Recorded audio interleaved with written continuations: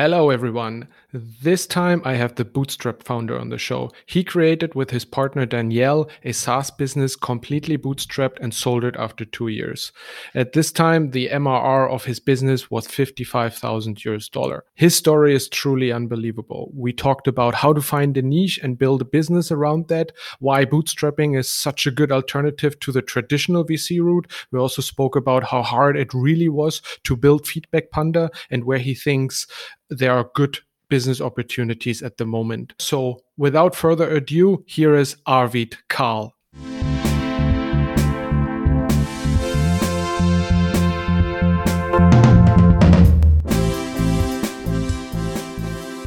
Very cool that you have time to join this podcast today. I've read your book, but tell me a little bit about yourself. What's your journey a little bit? What are you doing right now? All right. Well, there's a lot to say, I guess. Cool. So Feedback Panda was the first project that I built with my girlfriend that actually went anywhere in my entrepreneurial life. But I had a lot of projects before that. So let me just start maybe by saying that I'm a software engineer by trade. I kind of always have been programming. I started that when I was like in ninth grade. It's like 14 years old or something, and never really stopped. I studied computer science, and that was pretty hilarious because it had nothing to do with programming. So I kind of dropped out of that at some point, but found a job to code, and then found more jobs to code, and studied something completely different, philosophy and political science, because I thought that would be interesting.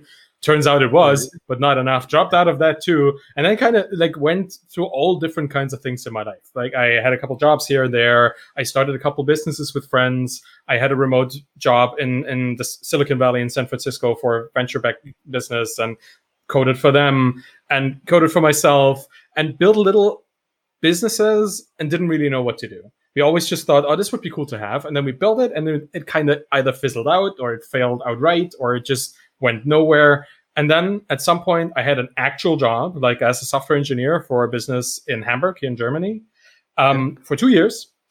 And while I was working for them, Danielle, my partner, was working as an English teacher, teaching English online because she had a leg injury. She couldn't move. She's originally an opera singer, so she's a singer by trade, but she couldn't do anything like that. So she had to find some other kind of job. So she found English as a second language teaching. So she taught people online through the internet.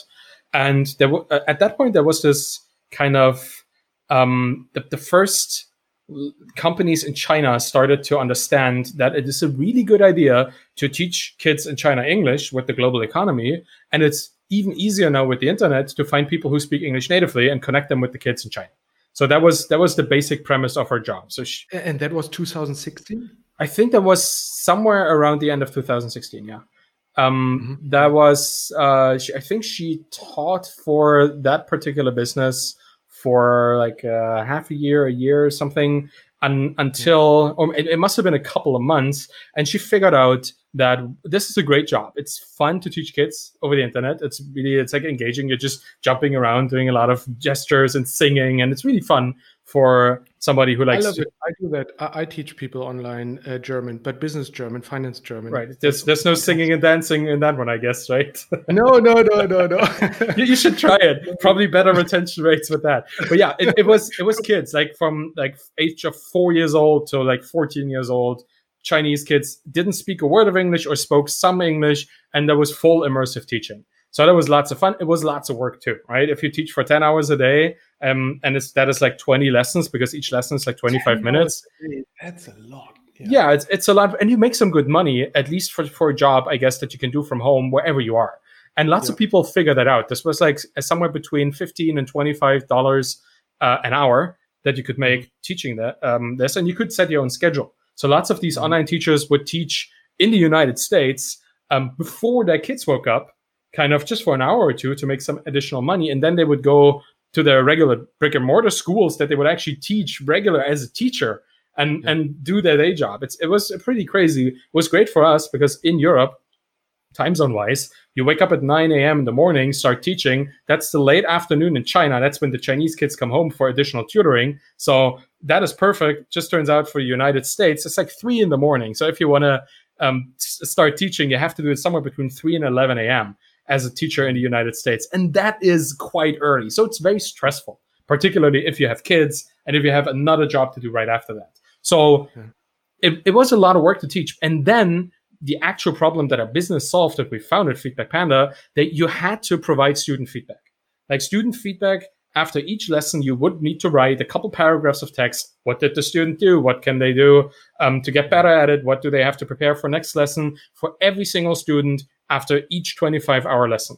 And if you're not a fast typer, or if you need a coffee, or if you go to the bathroom, anything like this, you cannot fit this between lessons. So in addition to 20 lessons, 10 hours of teaching, these teachers would often need to spend 2 more hours actually filling out the feedback forms and sending that to the parents so they could know what was going on and what to do.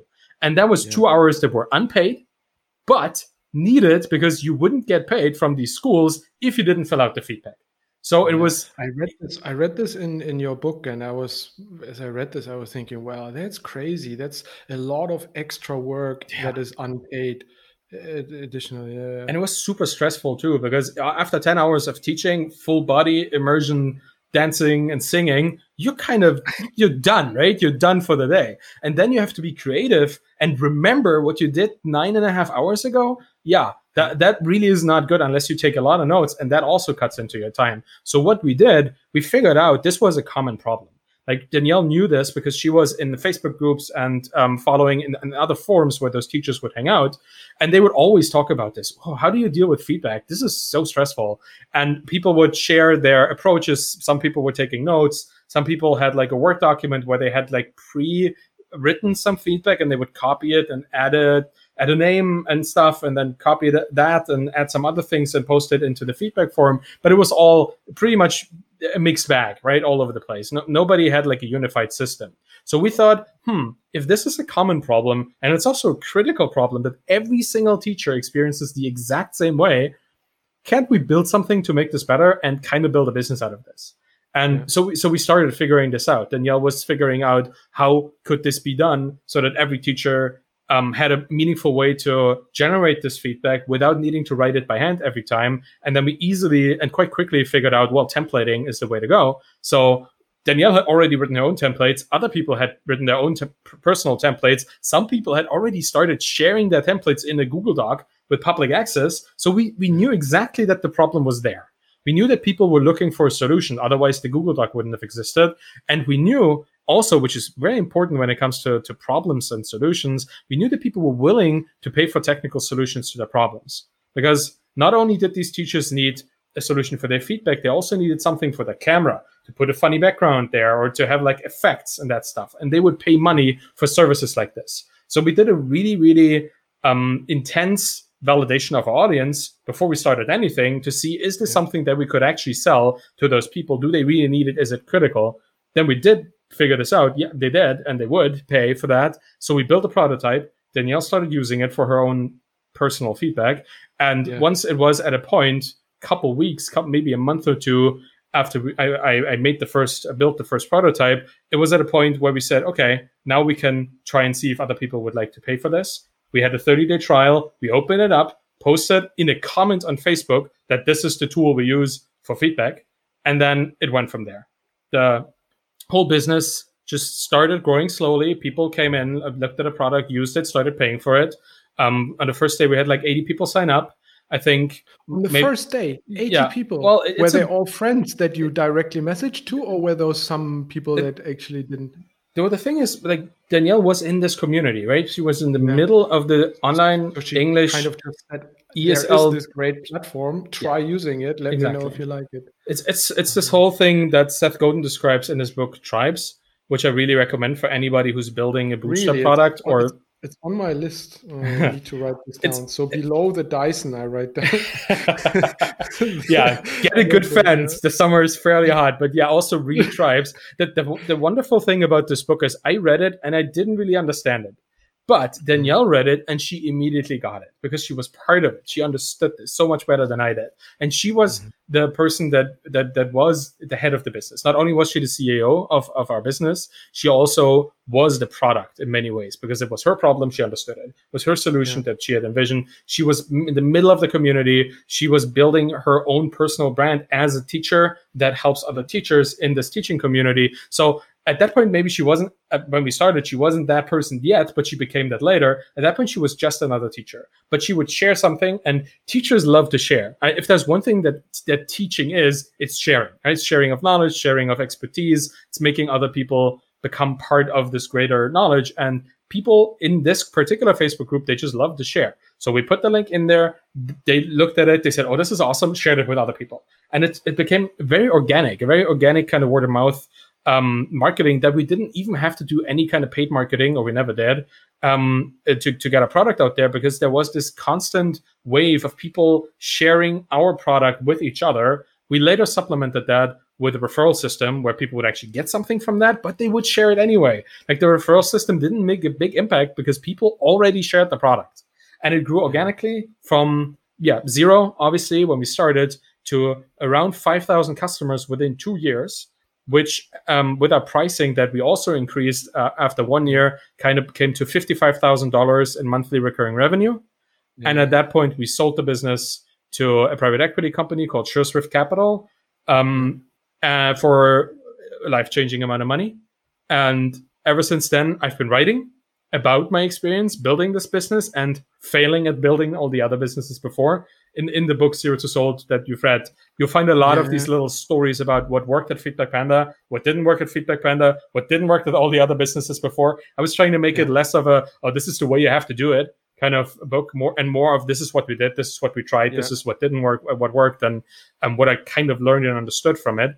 Yeah, I've been writing ever since we sold the business. First, I started a blog. And then as a software engineer, that's writing, I mean, everybody can write down words and so on, I guess, but like picking that up and actually enjoying it or being kind of good at it, that's impressive. But let me say something first. What I like about your story is that you, as you described, you did all those different things. You worked for various companies. You started your own projects together with other people. You didn't succeed there, or succeeded a little bit. Then you worked for remote for a company in Silicon Valley, and then Hamburg, and so on. And then you found that niche. Then you found that problem that there is, and you kind of had a plan of how to solve it.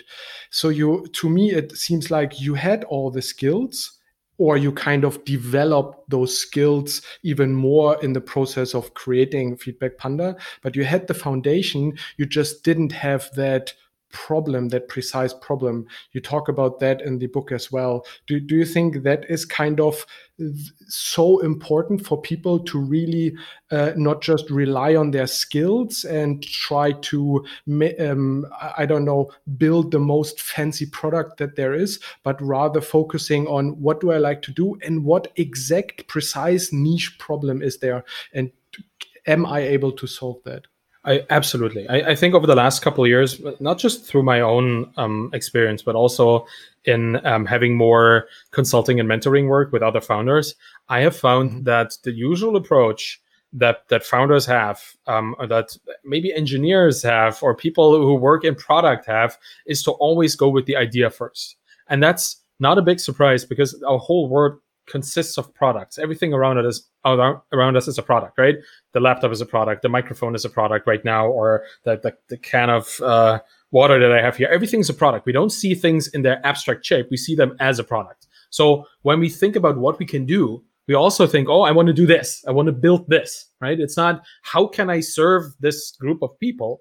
That's not our first thought. Our first thought is always, oh, what can I build? What can I make? What can I sell? And exactly. I've understood that if you start with an idea, you have to, and then you start with a product. Kind of, you build a product, and then you have to figure out, is this actually a problem for anybody? Then you figure that out. Okay, it might be for some people. So who are those people, right? You start with the product, and then you start with more questions. There's no answer, right? You build something and you don't know if it's going to sell. You don't know if it's going to be a dud and nobody will look at it, or if you just wasted a year of your time just building something that you think people might like. But if you start the other way around, if you start with the audience, if you start with people and actually select a group of people that you want to help, and instead of having an idea, you have an audience that you start with, then you can see, okay, there's this group of people. Let's say, I don't know, the example that I have in the book, I think is plumbers or something like that. It may even just be in my mind, but imagine you want to help plumbers because you have a plumber in your family, or you are in a business with other plumbers or something like that. So, okay, here in this country, there is, I don't know, like 80,000 plumbers. So these are all people doing the exact same job. They all have the same requirements. They have the same problems. And now that I've found this audience, is it good enough? Is it big enough? Is it the right size for me as a bootstrapper? Can I build something for them? If it has the right size, then you have an audience. And you know these people exist, right? You know that plumbers are out there. You haven't thought about any idea just yet. You just know, okay, there's 100,000 plumbers. And then you go to the next step and you look at, okay, so what do these people actually need? What are their problems? What kind of problems do they have every single day? What kind of problems can't they delegate? What problems are so critical that if they don't find a solution to them through any means, they suffer, right? And then you start talking to these people. You go into these communities, you talk to plumbers, there are forums, there are websites by plumbers for plumbers where they talk about all their problems that they have and how they solve them. Not unlike the kind of Facebook groups that Danielle was in for the teachers, where the teachers were talking. There's really no difference between teachers and plumbers when it comes to where they congregate, where they hang out. Like there's always a water cooler somewhere. You just need to find it. And then you will hear their problems. And the more you listen, the more you will hear certain problems occur more and more and more. Right? When it comes to plumbing, apparently, and I've been doing this kind of experiment, inventory is a big problem, and sourcing pipes and sourcing materials. Sorry, can I interrupt you there? Sure. So would I then walk around through life and have just my eyes and ears open and try to be aware of all the different niches and problems that there are, and try to see if I can think of a solution to solve that problem? Or is a better way to sit down and really think, what are all the niches that are out there and what problems do they have? So do you think you start approaching it systematically like that, or more by randomly walking through life and just taking the opportunities that come? I think that really depends on how you work, of how your personality is, because some people can analyze things very well. Other people need to have the stroke of inspiration. But what I would say is that one leads to the other. I figured this out in doing some mentoring with people over the last couple months. You can start by just getting inspired by your own life. Walk through your day and take note whenever you do something. Whenever you interact with something, some object or some person, figure out, what am I right now? Just imagine you start your day, you wake up and you get a coffee. Mm-hmm. And you don't just get any coffee, you get a good coffee from a coffee machine that you have, like you had it imported, or you have like a subscription or something. If you have that, then you are part of an audience, and you're part of the audience of people who really care about their coffee. Like coffee aficionados, right? So that is already one group of people that you're part of, that you understand because you understand how they think. And then, I don't know, you take your shower, and it's not just any shower. It's like one of these rainfall showers that you have, that people have, right? Because some people really care about their showers, and I'm one of them. So I understand that some people just shower and they don't think about it twice, but other people really celebrate the event. And if you do that, then you're part of the people who really care about how their shower works. And if there's music in the shower, how it smells. There's all these little things that you are in your own life that you may not even notice are a niche that you could serve because you understand it and you care about it. And I think by going through your days for a week or so, just really making notes whenever you do something, what kind of audience is behind that? Interesting. Right now, we're podcasters, right? Both of us have a podcast. Both of us care about audio quality. So we both kind of know something, at least, about audio and about communication and about, I guess, syndicating content over the internet. Yeah. So we are part of that group. We could serve this group if we wanted to. And you could do this analytically. You could really brainstorm it in a closed off room, or you could just take a notebook with you when you do things. And whenever you recognize yourself being part of an audience, you just write it down. Mm-hmm. And I bet, because I've seen it, at the end of a week, you have 30, 40, maybe 50 audiences that you're part of by just recognizing it. And then you can start kind of skimming down the list and seeing which ones of these are actually interesting to me. Which one would I like to serve? Mm-hmm. And then you kind of condense that list down. I'm currently working on a framework to do this more efficiently, but the basic idea is you take this initial list of all the audiences that you're part of, you figure out which ones do I care about, I actually care about. Of that shorter list, you figure out which ones have interesting problems, because you can spend an hour or something just looking into plumbing or coffee people, right? Are there problems in these communities? Can I find, I don't know, the subreddit for people who really like coffee and figure out if they ask certain questions multiple times, is that something that I can do for them? It's a really basic example, but you can really dive into a community for a couple hours and figure out, do they have any interesting problems? If they have them, then you kind of put them on a new list that's getting smaller and smaller. And you just check, is the community big enough for me to make any money in there? Do they pay for tools? Do they pay for solutions? And then after that, you kind of end up with, 5 to 10 individual audiences that have interesting problems that you care about, that you want to help, and that actually would be willing to pay money for solutions. Yeah, I like that. And that's where you look into what do you tell to the people who argue you should do what you feel passionate about? I would say this is part of it, because if you care about an audience, then that's one of those filters that I put in there. That kind of means you have to be at least partially passionate about that particular audience, right?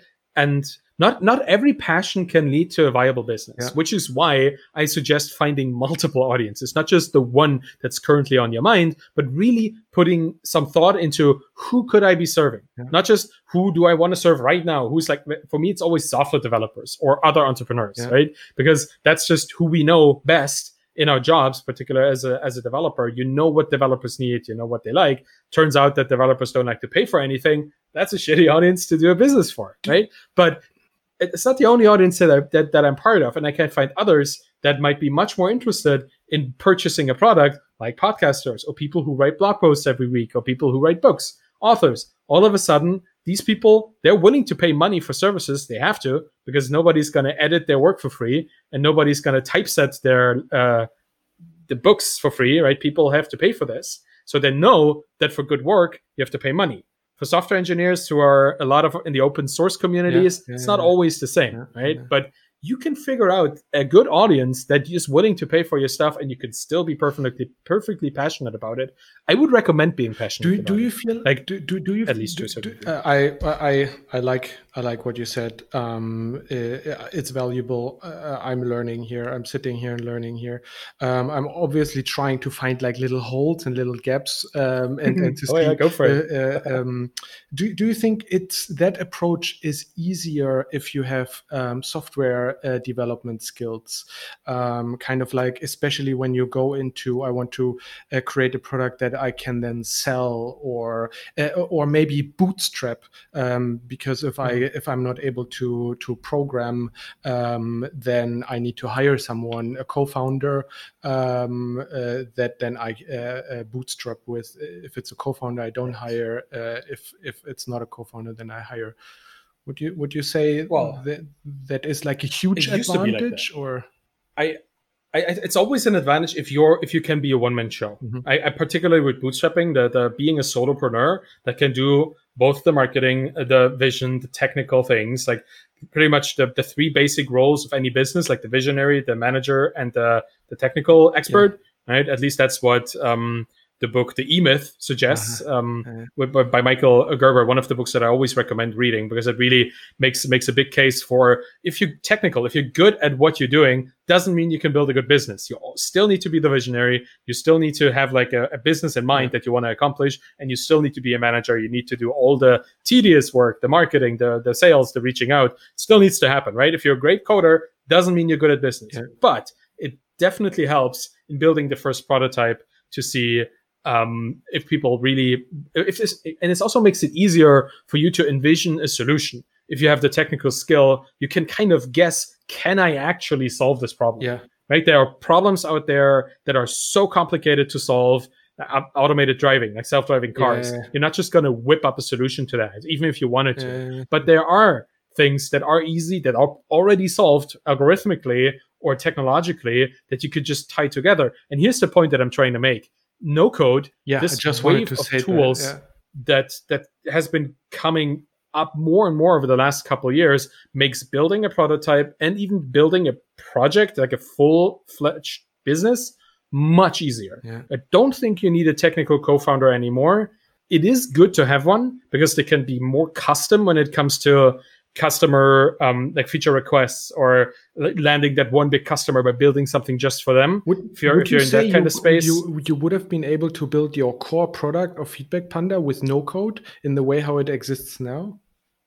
Yes. Crazy. That's crazy. That is interesting. Because the Feedback Panda is essentially a CRM for students, right? It's like customer relation management systems. What is that? That's like a table of customers, a table of things they bought, or a table of like connections and addresses and stuff. And Feedback Panda was really just a connection between a student, some student data, some class data, what they would teach, and then a report, a finished piece of text that was auto-generated. There might have been some code, really some basic kind of data transformation code that I would have needed to write. But all the other things that were in the system itself, like the authentication, the payment, the administration, customer service, chat integrations, all these things, I would not have needed to write a single piece of code. Like you could have done this with Webflow. You could have done this with so many tools that exist in the no-code space. That would have been easily possible because it's really just. Can you name some that you think are good? Kind of like, I mean, I find that interesting. I know, which one do I know? Bubble.io. That's the one that I've heard of. The thing is, I don't like giving recommendations on things that I don't know much about. So I can. The only thing that I've really ever efficiently worked with is Webflow, and that is great. Interesting. I mean, Zapier has always been the glue tool in no code as well. So I've been working with that as well.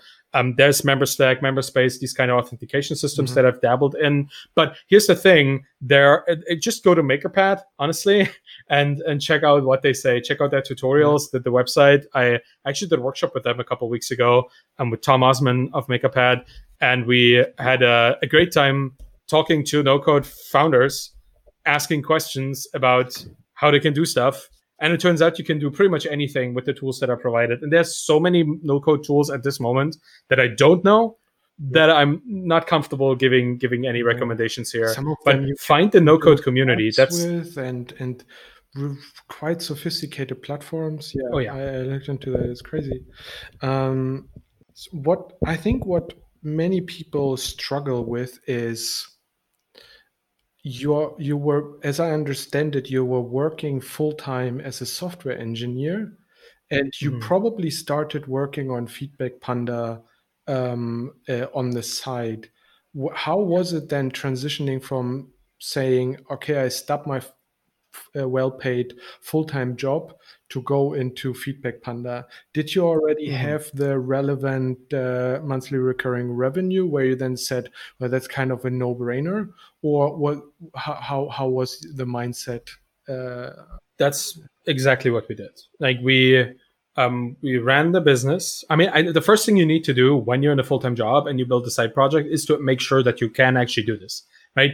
Ask your employer if it's fine for you to build a project on the side. Because I remember that. Right? Some companies have that in their contracts. And it is part of most standard contracts that any work you do in the field of what you're employed as a software engineer, then any software that you build is owned by the business that pays you for your time. Yeah. So unless you make sure that you can actually do this on the side and you own it yourself, don't do it. Or make sure you get away, not you get away with it, but you find a way to do it legally. That's the most important part. And I did that. Always had to ask a question if I could do it, if people were fine. Got a sure, that's all right. And then I worked on the business on the side. Did you just have important. A good relation with your manager, with your head, and you just went to him and said, well, I have this niche. I need to spend some time in the evenings on that. Yes, because not only had we been, first off, the business that I was in Hamburg was a really good one. a really good IoT business where we would build like a platform for things, right? IoT. That's right. Yeah, Internet of Things for sensor data to be aggregated in the platform was really interesting, really cool. Because of all the shipping that they're doing from Hamburg, right? No, actually not. The business that we initially started in was a site, more like a startup that was grown in E.ON, the power management company, like the power company here in Germany, and it then turned into a business that was trying to monitor power meters and water meters, like these kind of things that are attached to your heating systems in your apartment, where in Germany, at least in many areas, there's still people coming by with like a reading kind of device, and they have to read the data. We found that there are sensors that can send data for kilometers far away. That's a smart. And we built a platform to put all of this data into the one aggregated form for them to use. And that was really cool. And that was a business that was really founded by engineers. That we had like 10 engineers and 2 people doing something else. That was our business, right? It was really, really cool. So everybody was in good terms, and we would also do open source work. And we were using the Elixir programming language, which was rather nascent, pretty young. And we would build like open source libraries, both personally and through the business, and open source it out. So there really wasn't any kind of problem with doing your own project on the side. So that was fine with us. But of course, you were still expected to do your 40 hours of work every week. And I did that. I moonlit Feedback Panda for a while. And then at some point, I also had a couple personal reasons to stop working for a bit. So I quit. And then a couple months later, jumped into Feedback Panda full time. Yeah. Right? It was still, we started it after that. And it was it was good. It was good to be able to focus on it full time. But at that point, it didn't really need much work from me, because we could grow it from the beginning as a side project, because everybody had the same problem, the exact same problem with the exact same solution. So customer service was really easy to automate. People would always ask the same kind of questions, and we would have automated responses in there, or we would write an article in the knowledge base, and Intercom, which we used for customer service, would automatically suggest it if somebody asked a kind of question. So people wouldn't even reach us anymore. So it was perfectly fine for us. I think we were at 10,000 MRR when we went full time on it, and then pretty quickly grew to 20 and started paying ourselves at that point. And then, a year later, it was at 55. But we waited. Fantastic. That's crazy. That's until it was good. Yeah, it was cool. It was good growth. And you know what? It wasn't just good growth because people talk to each other. That was the basic functional component of our marketing. But we were in an industry, we were serving an industry that was expanding at that moment. When Danielle was starting to teach, they had like 7,000 teachers, these Chinese companies. A year in, they had 20-something thousand teachers. And when we sold, they had 75,000 teachers, right? So all these teachers needed a way to get their feedback done.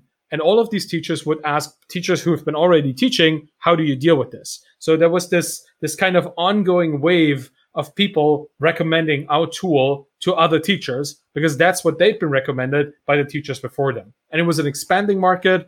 There were a couple of people on Instagram and on Facebook who were building brands as like very vocal teachers in the community. We worked with them. We had a marketing campaign every week. We would send out a newsletter where we would highlight one of our teachers. We just ask them, so what's your story? And where do you come from? What's the coolest thing you've ever done? And we would have this kind of thing, the VI Panda, in the newsletter, highlighting the community and just giving people the kind of content that they would share in their community. And that was what the marketing would be very, very efficient at using to get new people into our product. Crazy. What a story. What a crazy story. You should write a book about it. Oh, no. Wait, you already did that. Yeah. Zero to Sold. Can do. Just saying. Done. Bootstrapping versus the regular VC route. Do you think entrepreneurs, or just, I don't know, just people who want to start companies should think more about considering the bootstrapping route rather than the traditional venture capital route? Do you think there's actually a little bit more value in there? Absolutely. I think I have two answers to this. One is regarding the funding itself, and the other one is regarding the value of the business that you create. Let me just start with the value part, because I think that's makes it easier to understand. I think if you need funding for your business, that's perfectly fine. And you get funding and you build a great business, you build a hyper growth, like scalable business, and you dominate the market and you hire people and you build this whole thing. If that is what you want to do, go for it.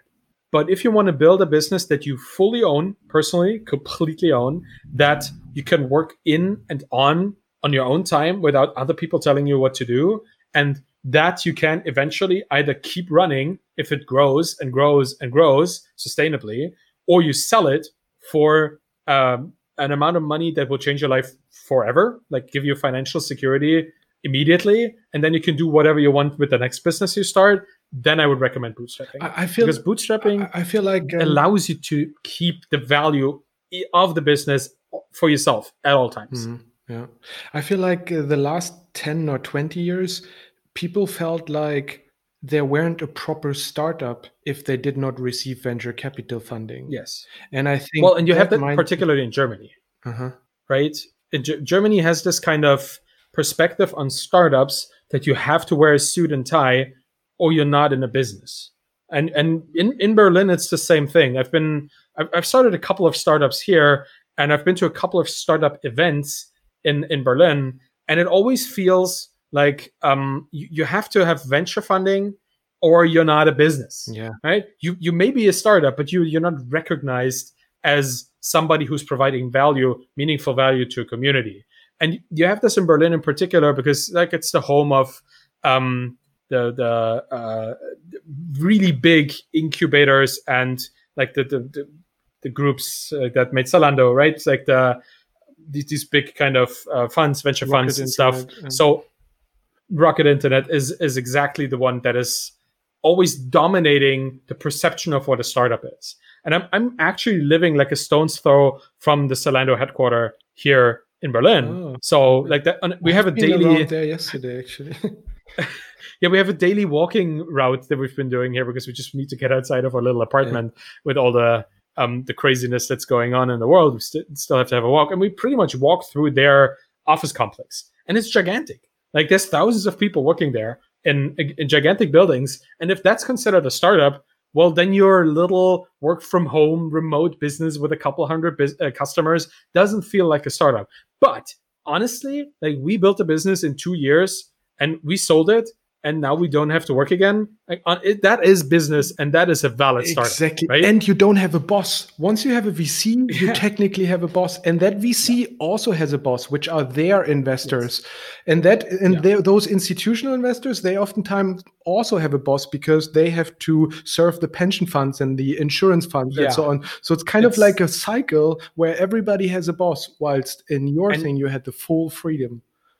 And I think having a boss, I mean, you're your own boss. If you build a business, right, for yourself, then you are both the shareholder and the CEO of the business. So some decisions might make a lot of sense for you as a CEO. They might not make a lot of sense for you as a shareholder. So this little problem, it becomes an internal problem. We've just been talking to Danielle about this a couple days ago. It's something that you don't recognize. It's something that if you look at a decision in a business and you do it as a CEO, sometimes you might have to do this particular decision or make a choice as the shareholder and overrule your CEO decision. Like it becomes this, like, you still have a boss. It's just an internal fight. Mm-hmm. What I want to say about this is at least when you're your own boss, your incentives are aligned, right? Your incentive is to provide value for your life, for your own financial stability. The moment you have venture capital in your business, you have their incentives of like getting as much out of their investment might not be your incentive of building a sustainable business. Mm-hmm. But, and that leads me to the other part of the answer that I want to give you. There are funds that have understood this. There are investors out there that say, okay, I want to invest in bootstrap business. This seems to be a new asset class that is coming out of nowhere. Asset class. Little small businesses that grow sustainably, that have no outside investment, no at least no cap table kind of investment, and that are actually pretty resilient to economic downtimes because they don't need outside investment, right? They don't need to cater to somebody else's economic demands. They can build their little business and adjust pretty quickly to economic instability. So as an asset class, there are now funds out there. And one of the people who sold their business to the same company that we sold our business to, his name is Tyler Tringas, and he's the founder of Earnest Capital. And instead of investing money into a business and getting a percentage of ownership, they have some sort of shared earnings agreement. So from the beginning of their investment, any money that comes in into the company that they invest in, they get a percentage. Or at least there's a retainer for the owner of the business to pay themselves. And then they have a percentage of what they take of the rest, right? So they participate in the actual revenue and the earnings of those small businesses, and they invest in many. It's like an ETF, like it's like an index fund kind of, but for bootstrap businesses that you actually invest in directly. All of them have revenue, and that revenue comes right back to you. So you immediately every month get some kind of money back. Ownership.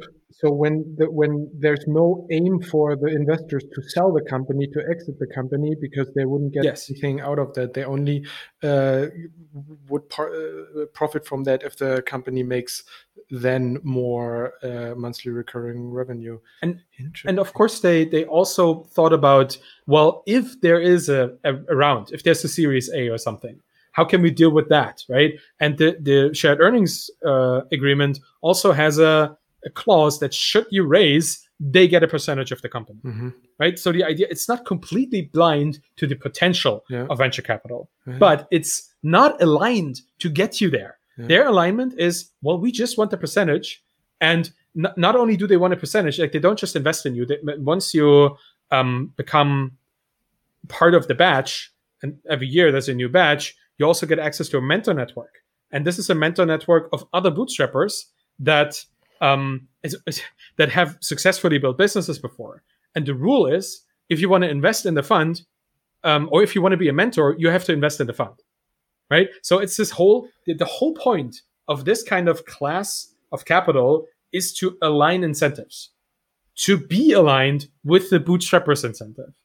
And I feel that is so much more enjoyable than raising $100,000, $200,000, giving up like, I don't know, 30, 20 something % of your business, and now having a board that you have to report to, and you can't make any choice without their approval anymore. If you're just like one or two people, like getting 50, 70K as a bootstrap compatible investment, and then just giving up a couple % of your revenue, so much more interesting. When are you starting then Arvid Capital? Oh no, I think I'm just going to join Earnest, honestly. We've been thinking about this. I think we're going to be in there next year. It's not a bad idea. Yeah, but because first off, it's great to be in a mentor network like this. Like there's people in these networks that have been building businesses for many, many years, like have been building successful businesses in the SaaS, bootstrapping SaaS space, and their partners that you would find in there. It's quite cool. Like there's a couple of pretty well-known names in that community. Let me just pull up a couple, because that's just, if you are a bootstrap founder, then being able to talk to, just go to the website, honestly, and figure it out. There's really cool founders in there. And if you are a bootstrap founder, you know those names. So that's the whole point, right? These are people that you already kind of aspire to become like, and now you just have access to that network. So that's really cool. And you said you're doing mentoring. How does that work? Who do you mentor? So I've been using a website called Mentor Cruise, built by Dominic, who's a Swiss software engineer / entrepreneur / founder. And Mentor Cruise is great. Like you can kind of, you set a price for mentoring. It's like consulting, but kind of cheaper. And people sign up, people apply to be mentored by you, and then you just have a weekly call, or you just chat via like text messages or through their portal or something. You can set up something completely to the needs of the mentor, of the mentee that you have, or you as a mentor yourself. And then you just like hang out with your mentees. I stopped doing this because I'm a kind of a burnout phase in my life right now. You know, like building the business, selling the business, writing the book. It's kind of getting quite a bit. So I have to like do a bit of reflection. Exactly. The nature just want to go. move into nature, just get a couple ducks, just get a dog. Yeah. But mentoring is great. It was a lot of fun just getting to see people's weekly progress, encouraging them to try certain things, and having them report, having them ask you questions about things that they might be unsure of, or just ideas that they had.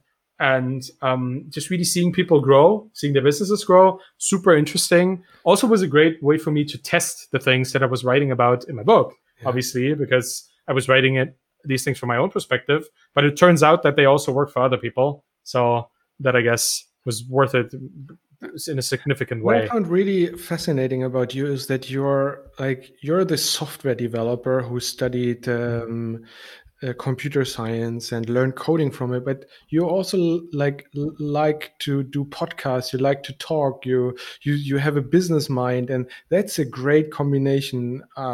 As a mentor, that's, I guess, also pretty valuable to have. I just talking to you, I find this really fascinating. It's pretty cool. That's really sweet. Thank you. A friend of mine actually told me about your book, and then he said, well, he could be cool for your podcast. So that's how I got to know about you, and then immediately outright bought the book. And he's also a fellow software engineer, by the way. So he is exactly the same mindset as you are, or you were in the past. And so this question comes a little bit from him, and I like that question. Everything seemed so easy in the book, but or like you explain it and it all makes sense and so on. But to be honest, how hard was it really to build the product and to grow it and to make it successful? Or was it really like, this is just the next step, this is just how we are doing it, this is pretty straightforward? Well, that's a very good question, because obviously it's not all sunshine, right? It's and you're always, it kind of feels like an overnight success, but it was an overnight success at least a decade in the making as well. So with all the things that didn't work for me before, and all the things that I tried, and all the kind of jobs that I held, even though I may not have liked them, like, or all these things that you do in your life that kind of seem pointless, they lead somewhere. At least they give you some sort of knowledge, some sort of experience. And Feedback Panda itself, I mean, it sounds great, right? Growing this business to 55,000 in 2 years, but it was super stressful. Because the moment you have a couple hundred customers and you're just two people and you never hire because you think you can do it all as an engineer that also feels like they can do marketing and they can do customer outreach and all these kind of things, well, then your whole day is full of just that, right? You wake up, maybe you get woken up because you have some problem on your infrastructure. Your monitoring tool gives you like a robocall and you have to fix it. Happened a couple times. I still have some sort of PTSD from that, because those calls at 3 a.m, you still hear it whenever you get it. Honestly, like at the end of our Feedback Panda run before we sold it, like I was mostly doing the customer service by myself, because I had automated everything else that was easy to solve. So all the things that came through were complicated technical questions. So whenever I hear the intercom sound, the little bubble, and when it opens, I still get like my heart goes faster, because that was always trouble, right? It was always lots of work, and I had to immediately drop what I was doing. If I was coding, had to stop doing that, solve somebody's problem. And then if you're an engineer, you understand that if you are in the coding space, it takes you a while to get back in there, right? It takes you half an hour to understand where you just were and what you wanted to do and what thing influenced the other thing. So if you get interrupted every 45 minutes and it needs like half an hour for you to get back into stuff, you have maybe 15 minutes of actual work in an hour. So that was really problematic. And we never really knew what we were doing anyway with the business. So we started it, got customers, tried marketing, that seemed to work, and tried emails, sending newsletters, that seemed to work. Other things didn't work, and we kind of stopped, but we never really knew what we were going to be doing, because we hadn't set any goals either, right? We said, well, it would be kind of cool to get to 50,000 MRR. That was the goal we had. And then we got there and we didn't have any further goals. So what do we do now? Do we say 100 now? Or like we didn't really have any goals, and not having goals, or at least not having an aspiration where you want to go, and being just the two of us and never hiring, which was completely my fault. And I talked about that last week on my own podcast, because every week I take like a subject and I dive What's deep. The podcast called? The podcast is called The Bootstrapped Founder, just like my blog and my newsletter, which kind of all have the same content. It's just like different means of for people to consume it. I talked about why we didn't hire, how stupid that was for me not to hire a customer service person or another developer who could take care of things for me while I was doing other things. That left me with a lot of anxiety, with a lot of stress, and a lot of if you're that anxious and if you're stressed, you don't make smart decisions, right? Yeah. And at this point, it's a big business, right? It's a 6-figure business at this point, making like 600 something in revenue a year. So you better make smart decisions. But I didn't, or at least I couldn't do that anymore. So I kind of overcame it, and we sold the business and everything was fine. We hired people to replace us, and I figured out, oh wow, hiring is actually quite easy. Should have done this much earlier. And I'm still alive, right? I'm still kind of sane, mostly. And the physical stress symptoms, they're still there. So I'm still battling with that, but I'll get over that too. It's not as easy as it sounds when you just read the numbers. There's always stress. And if you're just two people, it is a lot of things you give up. You don't hang out with friends or family much anymore because you're always in the business.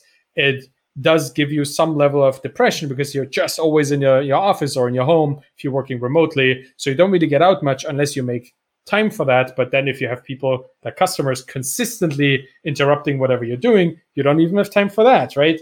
And a partnership, like I was building a business with my girlfriend. It did some damage to the relationship that we had to kind of heal after we sold the business. Because if you're partners in life and partners in business, one of those will struggle. Or at least one of those will kind of take the back seat. And if the business needs more time, then the relationship gets less. And that's a problem. So, there's a lot of little things, right? And they all add up. Would you say you have to go through that? Or would you say there are a couple of things that you can do to mitigate that stress? Yeah, I think understanding from the beginning that a business is a team effort is going to go a long way. You're going to understand that you can always hire. You can hire for a job that takes 2 hours a week. Well, you didn't pay somebody for 2 hours a week. My problem was that I thought if you hire, it needs to be a full-time position, which is stupid, right? Because you can hire somebody for 10 hours, 20 hours, 30 hours. Doesn't matter. People will do their work. Yeah, exactly. And I never did that. And we should have done it. And understanding that other people are willing to help for money or for a percentage of the business. Like we split equity 50-50. So we both own half of the business. So there wasn't a question about like paying us in that regard. But if you hire people, they don't get equity in your business, well, then you just pay them well, right? If the company makes enough money, then you can pay them well for the service they're going to bring, because that is going to add to the value of the business. So understanding that it's not just you is a big first step. And then I guess following the stories of other founders, which is why I wrote the book, so other people can see what happened to us so it doesn't need to happen to them. And not just my work, but also just being on Twitter and following other founders through their journeys. There's a lot of really good Bootstrap founder podcasts where people share their current business, where they are, what problems they're facing, what they're thinking about, what they tried, what worked, what didn't work. The Transistor FM, which is the platform where I host my own podcast, they have a website, a little part of their site dedicated to Bootstrap founder podcasts, which is just people talking about their own business. There's a couple, like 10-ish something podcasts where you can follow other people's journeys. And I think that is the best way you can learn. It's just following the journey of other people, and learning from their mistakes, learning from their successes, and understanding that everybody makes mistakes and that everybody has some level of success at some point. And if you're in the middle of your business and it doesn't look good, that is normal, right? Because that's just where everybody is at some point in their journey. And that's really what I think makes it much easier to do your own thing, is to understand that everybody goes through the struggle, and the struggle is worth it, because at some point you'll emerge from the struggle victorious. Might take you a couple of approaches, might take you a couple of runs at it, but it will happen because I see it all over the place. Might take a year, might take 2, might take 10. If you're a founder, you don't have control over that too much, but it will happen. How was the selling of the business part? Was that relatively simple? Did you approach potential private equity firms, or did they approach you? Is there like a platform where you announce that? How does that work?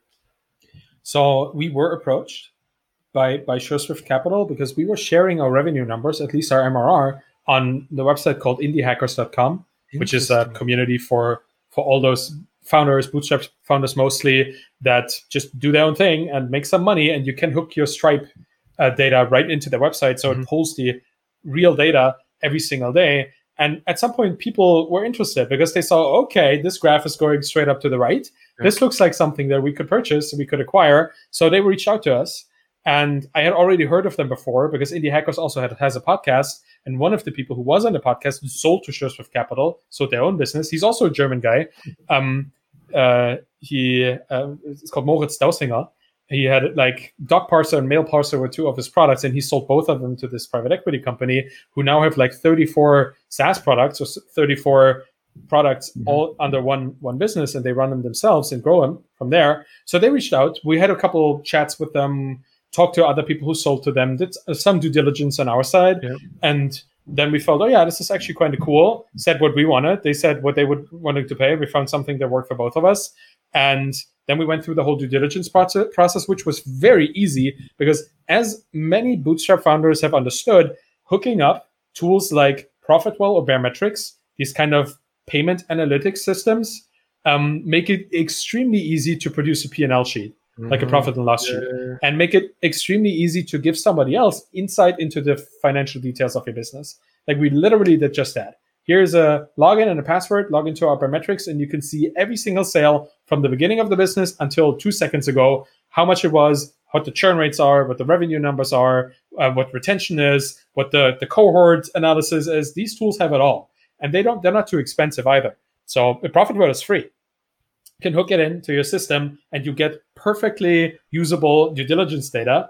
And then, it was extremely painless of a process because we had everything in our business as automated as possible. So all these tools were producing all the reports that were needed. We didn't have to do any manual stuff anyway, because we learned to build a sellable business by learning that from a couple books that were on the subject. Might talk about that later. And our business was so easily sellable because it was completely automated, well documented, and we had removed ourselves as much as we could from the business, the actual operation of the business, that the whole selling process and even the transition process was a walk in the park.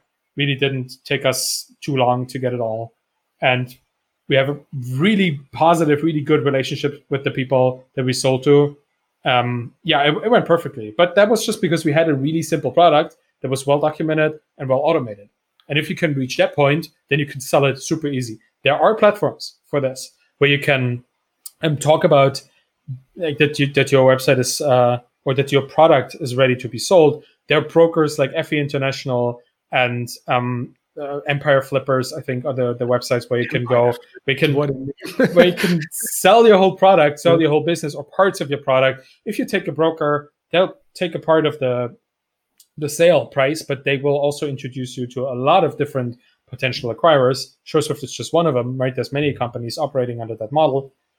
But they reached out to us and we found an agreeable deal. So didn't need to go through a broker. So money solves not all your problems, but your money problems. How did it feel like as you then suddenly, I don't know, went to your app, on your banking app, and suddenly saw this weird number with a lot of zeros there? Bizarre.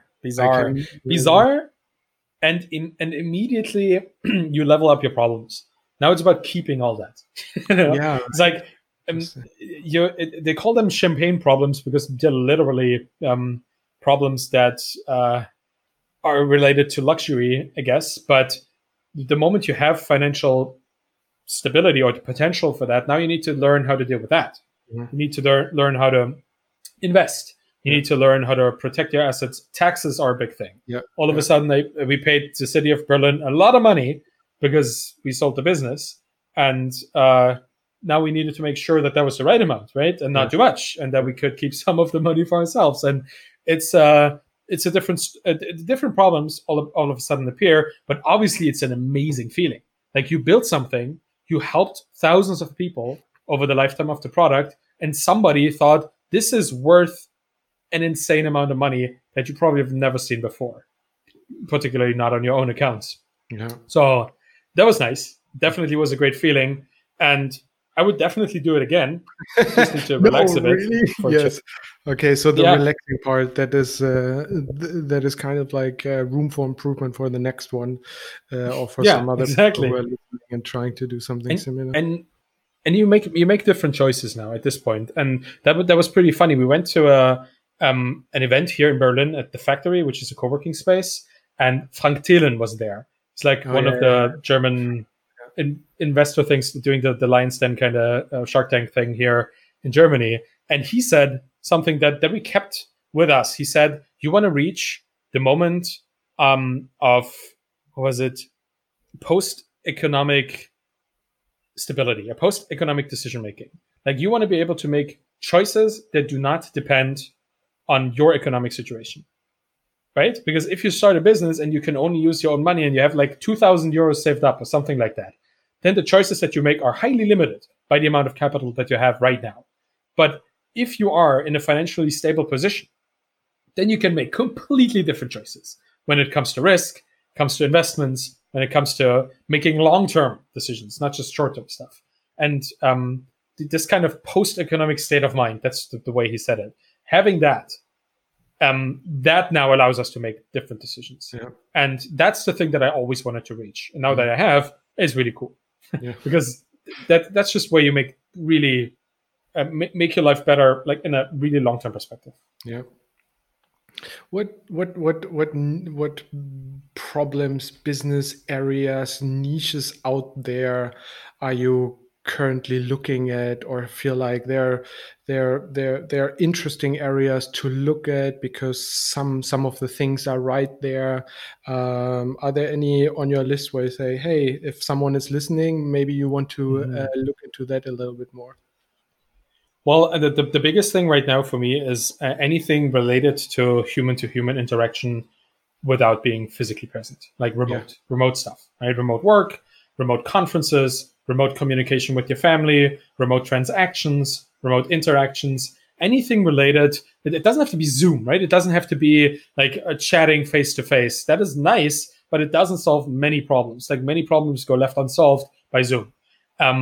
Because imagine like a conference. Yeah, you're not going to have a conference on Zoom, or at least if you have it, you're going to have a bad time. So the whole space is opening up, right? You have virtual reality, you have people working on holographic projection. There's cool stuff happening in virtualizing face-to-face interaction. And this is not going to go away. Like, COVID is not going to go away. That's going to be staying with us for decades. And new things are going to come up. Like, we're going to have lockdowns way more in the future than we ever had in our lifetime before. And maybe the people that have been around for 60, 70 years have ever experienced. Like, this stuff is going to stick. At least I would be surprised if people were smart enough to eradicate the disease, because there's always people that will, I don't know if you've seen it in Berlin, but all these party boats on the Spree, on a river here, like all these people not caring about health at all, like they will be the reason that we will have to stick with remote technology for a couple decades. So if you think these people were smartened up, then build something else. But I would highly recommend going into remote work and remote interactive technology. Yeah. And consumer behavior changes from that as well. Yes. Like, people travel less, especially less far away. Maybe they use the train more or the car more, and so on. Business is done a lot more different. Yeah, interesting. And that is just the thing that I see right now. I mean, for myself, I'm always interested in helping other founders, helping people building their own businesses, and seeing that the bootstrapping scene, that's what I said earlier with the asset class, right? There's something happening here that is happening on a much bigger scale than on the individual business level. Like, people have started to understand that they can make their own life change through building a business. And we see this not only in Germany or the United States. I think the second biggest audience that I personally have is from India.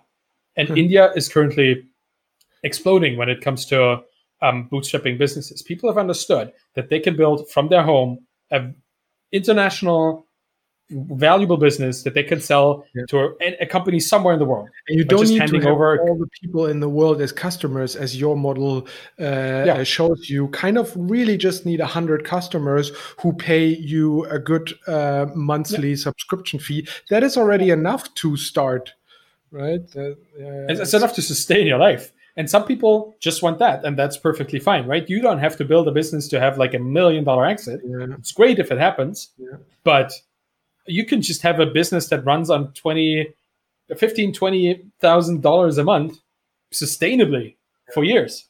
Like, nobody's going to complain about making $150,000 from a business that is completely automated, right? Like, this is obviously you can sell it because other people will understand that if they can double the size, they can make so much more money. But you can just keep it for yourself. And many people do that. Like, many people have bootstrap businesses or content websites or little blogs or these automated tools or something that just generate 500, 600, maybe $1,000 a month. And they have 10 of them, right? Yeah. There's a lot of people out there doing this.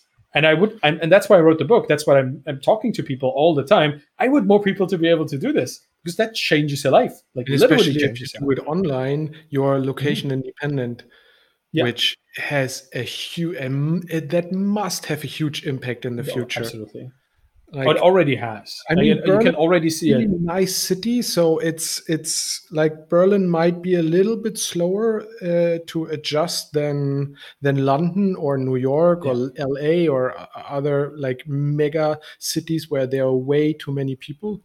But there you go. Yeah, oh, absolutely. I think Berlin is a pretty expensive city and a pretty slow city when it comes to change.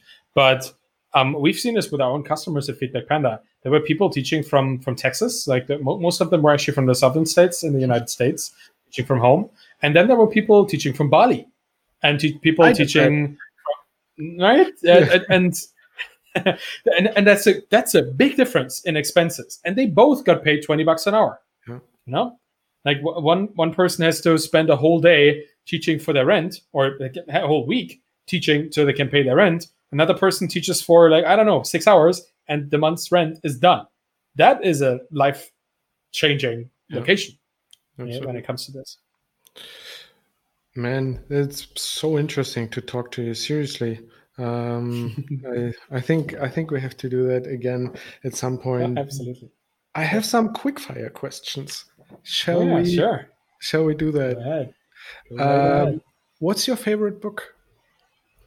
I almost hinted at it earlier, but it's called Built to Sell. It's a book by John Warlow, and he wrote about making businesses sellable. Doesn't mean you have to sell it. Just means a good business is a business that other people want to buy, right? So Built to Sell is the blueprint that we use for Feedback Panda in automating everything and documenting everything, removing ourselves from the business as much as we can. And that's also the reason from the beginning why we made certain choices, and that led to us successfully selling the business. So Built to Sell, John Warlow. Cool. What's a good life hack that you discovered? I don't know if it's necessarily a life hack, but it is related to my recent experiences. There's this old German wisdom that you can cure any illness with tea. I think that has been extremely effective for me, or at least make the illness more bearable. Allergies, stress-related stuff. Just find a good tea with the right herbs to help you and drink a tea. It makes a big difference. Yeah. Like, if you have an inflammation, you get chamomile tea, drink it, you're going to feel much better. And that is something that is cheap, and it's something that works reliable. And if you believe in it enough, then it will work super well. I'm just making myself a cup of tea after this. Who do you think of when you think about success? Yeah, I really thought about this question because I feel that one of the immediate answers is always like other founders or people who've had like big success in my domain. But honestly, I thought Danielle's grandfather, it's like he's in his mid-90s and he has led a life full of joy and he fulfilled all of his dreams. He's been a farmer. Like, he's been responsible for like raising generations of sheep that are super well, that are price winning, all this kind of stuff. And he's extremely knowledgeable, both about his domain and people savvy. He understands, he can read people super quickly. I think he is an amazing person that I associate success with, but not because it's monetary, but because it's fulfillment. And I think the most exciting and successful people are often much closer to us than we think. Like they're right in our families, they're right in our circle of friends. Because you right also know us. them. When you think of Elon Musk or who else, Frank Thielen, who we earlier mentioned, you don't really know them. You kind of hear them in a podcast and so on. You don't know their negative sides so well, and you don't know like how much trouble they have to get to sleep. Right? I wouldn't want to be the world's richest person and get all this kind of vitriol that Jeff Bezos is currently getting, deserved or non-deserved, doesn't matter, and have to live with that. Every morning, get up, get your breakfast, and know that there's millions of people who hate you just because you're rich, right? That kind of stuff necessarily doesn't mean you're successful. It just means you're rich.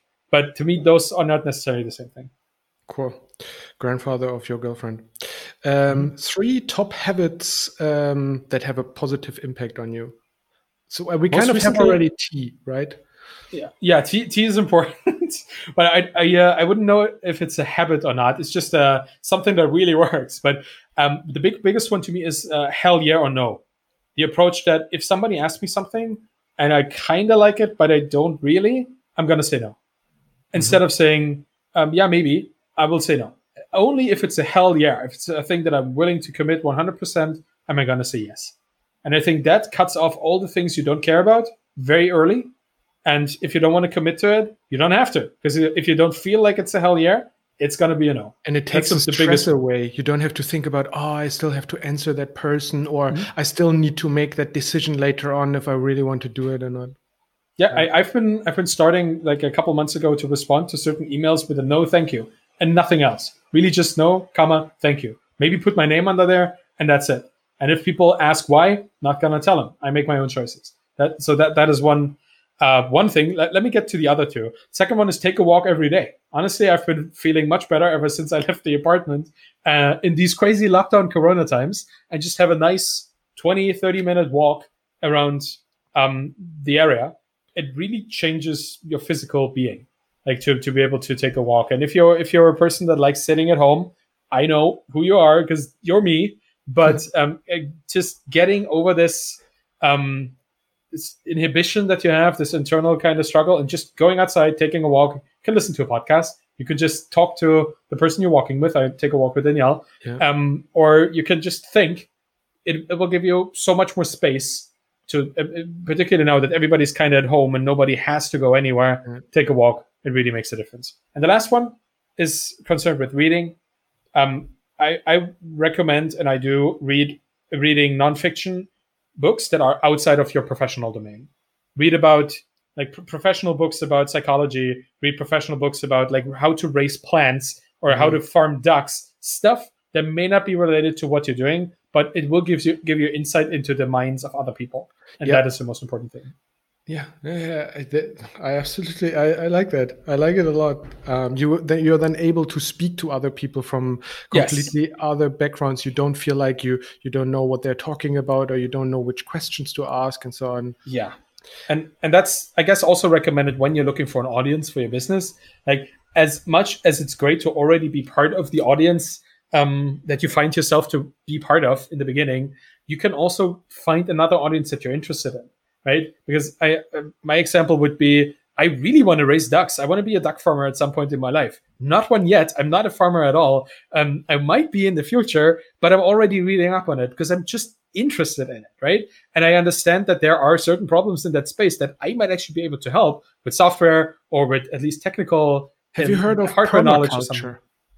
Yeah, exactly. Right. There's this and like not just permaculture, also like aquaponics. Super interesting, right? These fields in farming, the agtech, like agtech itself, IoT is a big player in the agtech field. Like you chip your cow, well, might just as well put a sensor on it that also measures like heartbeats or body temperature, and they all kind of need to send their data somewhere. This is an interesting field to build a business around, right? So it just being there in other places, not just your own personal domain, not boxing yourself into what you're trained to do, but expanding your vision of the world will either find you something else to build a business in, or just find you something else to be interested in.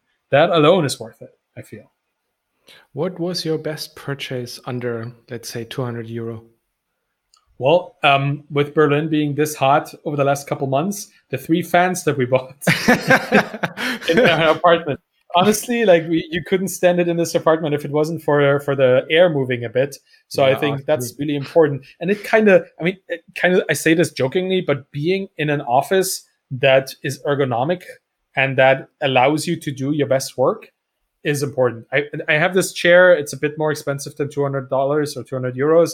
But ever since I got this really good gaming chair, I've been working much more efficiently because my back doesn't hurt. I don't feel like I need to shuffle around in my seat. So making sure that your tools that you use, your mouse, your keyboard, your monitors, all of these things, that doesn't really matter what price range you're in, are ergonomic. If you spend 8 to 10 hours with them every single day, that makes a big difference. Cool. How do you recharge your energy? To me, it's mostly sleeping because I love to sleep. I don't know why, but sleeping is just I can recharge your energy when you sleep. That is crazy. Well, during the day, right? I could still sleep a full night, but I can also sleep for a couple hours in the middle of the day. So I do that a lot with audiobooks, like playing the Harry Potter audiobook. You say napping is helpful. I don't know if 3 hours is a nap, but yeah, napping is definitely helpful. Yeah. This is an extensive nap. I think there's this kind of stigma to napping in our culture because like your physical presence and your alertness is showing that you're working, right? It's like sitting on your desk and typing away, and that means that you're working. There are cultures who embrace napping. I was in China with Danielle. She gave a talk at a conference, an EdTech conference, education technology conference, and we did this little tour of education technology companies in China. So we would go through offices of these big businesses that were building tools for online education and really complicated and interesting AI tools, all these things. And we were in an office and there were people napping at their desks and they had all the things. They had like a little nap pillow and stuff going on. Was perfectly fine. They were embracing napping at work. So why can't I do it myself, I thought, and now I'm doing it because I can do whatever I want, obviously. And so I nap for like an hour or half an hour every day if I can, and particularly now that I'm still dealing with the kind of burnout kind of results or the resulting physical results of a burnout situation. So napping is great to recharge during the middle of a day, and then I can just talk to people, can do my work, can write, can record. I think sleeping is important. Obviously, I also recharge while reading and gaming, these kind of things that I've always enjoyed in my life. But I think sleeping with a good audiobook, I recommend the Harry Potter audiobooks read by Stephen Fry. They're great. That's how I get back to those energy levels. Yeah, I do too. I can probably quote quite a few things from those audiobooks. It's just really nice. It does let you escape into a different world, and that's what sleeping and dreaming and stuff is all about for me. Yeah. Arvid, this was extremely interesting to me. Where can people find you? Well, you can find me on Twitter. That's the place I hang out most, at Arvid Kahl, ARVIDKAHL. I have a blog, I mentioned that earlier, called The Bootstrap Founder, which you can find at thebootstrapfounder.com. The podcast is also there, and the newsletter, if you're interested in the stuff that I write and talk about every week. And finally, the book, I guess, Zero to Sold. What's the real name? Zero to Sold, How to Start, Run, and Sell a Bootstrap Business. That's the full name of it. You can find that at zerotosoldbook.com. It's available on Amazon and Gumroad as a paperback and, I guess, ebooks of all kinds and shapes. Thank you very much, Arvid. Thanks. That was awesome. Quite a nice conversation. Thanks. So what do you think about this episode? If you have some questions or comments, please contact me. The best way to find me is on my website, ideas-inspire-action.com. You can also find that in the show notes below. Also, please take your first action and subscribe and share this podcast. So thank you. Cheers, guys, and take action.